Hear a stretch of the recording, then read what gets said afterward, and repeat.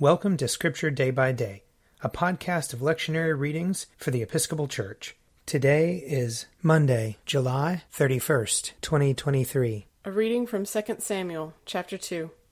After this, David inquired of the Lord, "Shall I go up into any of the cities of Judah?" The Lord said to him, "Go up." David said, "To which shall I go up?" He said, "To Hebron." So David went up there, along with his 2 wives, Ahinoam of Jezreel, and Abigail, the widow of Nabal of Carmel. David brought up the men who were with him, every one with his household, and they settled in the towns of Hebron. Then the people of Judah came, and there they anointed David king over the house of Judah. When they told David, it was the people of Jabesh Gilead who buried Saul. David sent messengers to the people of Jabesh Gilead, and said to them, "May you be blessed by the Lord, because you showed this loyalty to Saul your lord and buried him. Now may the Lord show steadfast love and faithfulness to you, and I too will reward you, because you have done this thing. Therefore let your hands be strong and be valiant, for Saul your lord is dead, and the house of Judah has anointed me king over them." But Avner, son of Ner, commander of Saul's army, had taken Ishbaal, son of Saul, and brought him over to Mahanaim. He made him king over Gilead, the Asherites, Jezreel, Ephraim, Benjamin, and over all Israel. Ishbaal, Saul's son, was 40 years old when he began to reign over Israel, and he reigned 2 years. But the house of Judah followed David. The time that David was king in Hebron over the house of Judah was 7 years and 6 months. Here ends the reading. Psalm 56. Have mercy on me, O God, for my enemies are hounding me. All day long they assault and oppress me. They hound me all the day long. Truly there are many who fight against me, O Most High. Whenever I am afraid, I will put my trust in you. In God whose word I praise, in God I trust and will not be afraid. For what can flesh do to me? All day long they damage my cause. Their only thought is to do me evil. They band together, they lie in wait. They spy upon my footsteps because they seek my life. Shall they escape despite their wickedness? O God, in your anger cast down the peoples. You have noted my lamentation. Put my tears into your bottle. Are they not recorded in your book? Whenever I call upon you, my enemies will be put to flight. This I know, for God is on my side. In God the Lord, whose word I praise. In God I trust and will not be afraid. For what can mortals do to me? I am bound by the vow I made to you, O God. I will present to you thank offerings. For you have rescued my soul from death and my feet from stumbling, that I may walk before God in the light of the living. Psalm 57. Be merciful to me, O God, be merciful, for I have taken refuge in you. In the shadow of your wings will I take refuge until this time of trouble has gone by. I will call upon the Most High God, the God who maintains my cause. He will send from heaven and save me. He will confound those who trample upon me. God will send forth his love and his faithfulness. I lie in the midst of lions that devour the people. Their teeth are spears and arrows, their tongue a sharp sword. They have laid a net for my feet, and I am bowed low. They have dug a pit before me, but have fallen into it themselves. Exalt yourself above the heavens, O God, and your glory over all the earth. My heart is firmly fixed. O God, my heart is fixed. I will sing and make melody. Wake up, my spirit, awake, lute and harp. I myself will waken the dawn. I will confess you among the peoples, O Lord. I will sing praise to you among the nations. For your loving kindness is greater than the heavens, and your faithfulness reaches to the clouds. Exalt yourself above the heavens, O God, and your glory over all the earth. Psalm 58.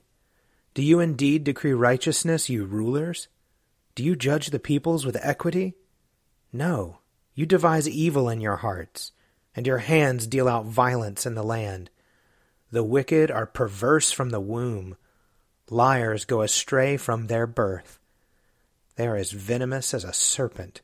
They are like the deaf adder which stops its ears, which does not heed the voice of the charmer, no matter how skillful his charming. O God, break their teeth in their mouths. Pull the fangs of the young lions, O Lord. Let them vanish like water that runs off. Let them wither like trodden grass. Let them be like the snail that melts away, like a stillborn child that never sees the sun. Before they bear fruit, let them be cut down like a briar. Like thorns and thistles, let them be swept away. The righteous will be glad when they see the vengeance. They will bathe their feet in the blood of the wicked. And they will say, Surely there is a reward for the righteous. Surely there is a God who rules in the earth. A reading from the Acts of the Apostles. After some days in Antioch, Paul said to Barnabas, Come, let us return and visit the believers in every city where we proclaim the word of the Lord and see how they are doing. Barnabas wanted to take with them John, called Mark. But Paul decided not to take with them one who had deserted them in Pamphylia and who had not accompanied them in the work. The disagreement became so sharp that they parted company. Barnabas took Mark with him and sailed away to Cyprus. But Paul chose Silas and set out, the believers commending him to the grace of the Lord. He went through Syria and Cilicia, strengthening the churches. Paul went on also to Derbe and Lystra, where there was a disciple named Timothy, the son of a Jewish woman who was a believer, but his father was Greek. He was well spoken of by the believers in Lystra and Iconium. Paul wanted Timothy to accompany him, and he took him and had him circumcised because of the Jews who were in those places, for they all knew that his father was a Greek. As they went from town to town, they delivered to them for observance the decisions that had been reached by the apostles and elders who were in Jerusalem. So the churches were strengthened in the faith and increased in numbers daily. Here ends the reading. A reading from Mark chapter 6. King Herod heard of it, for Jesus' name had become known. Some were saying, John the Baptizer has been raised from the dead, and for this reason these powers are at work in him. But others said, It is Elijah. And others said, It is a prophet, like one of the prophets of old.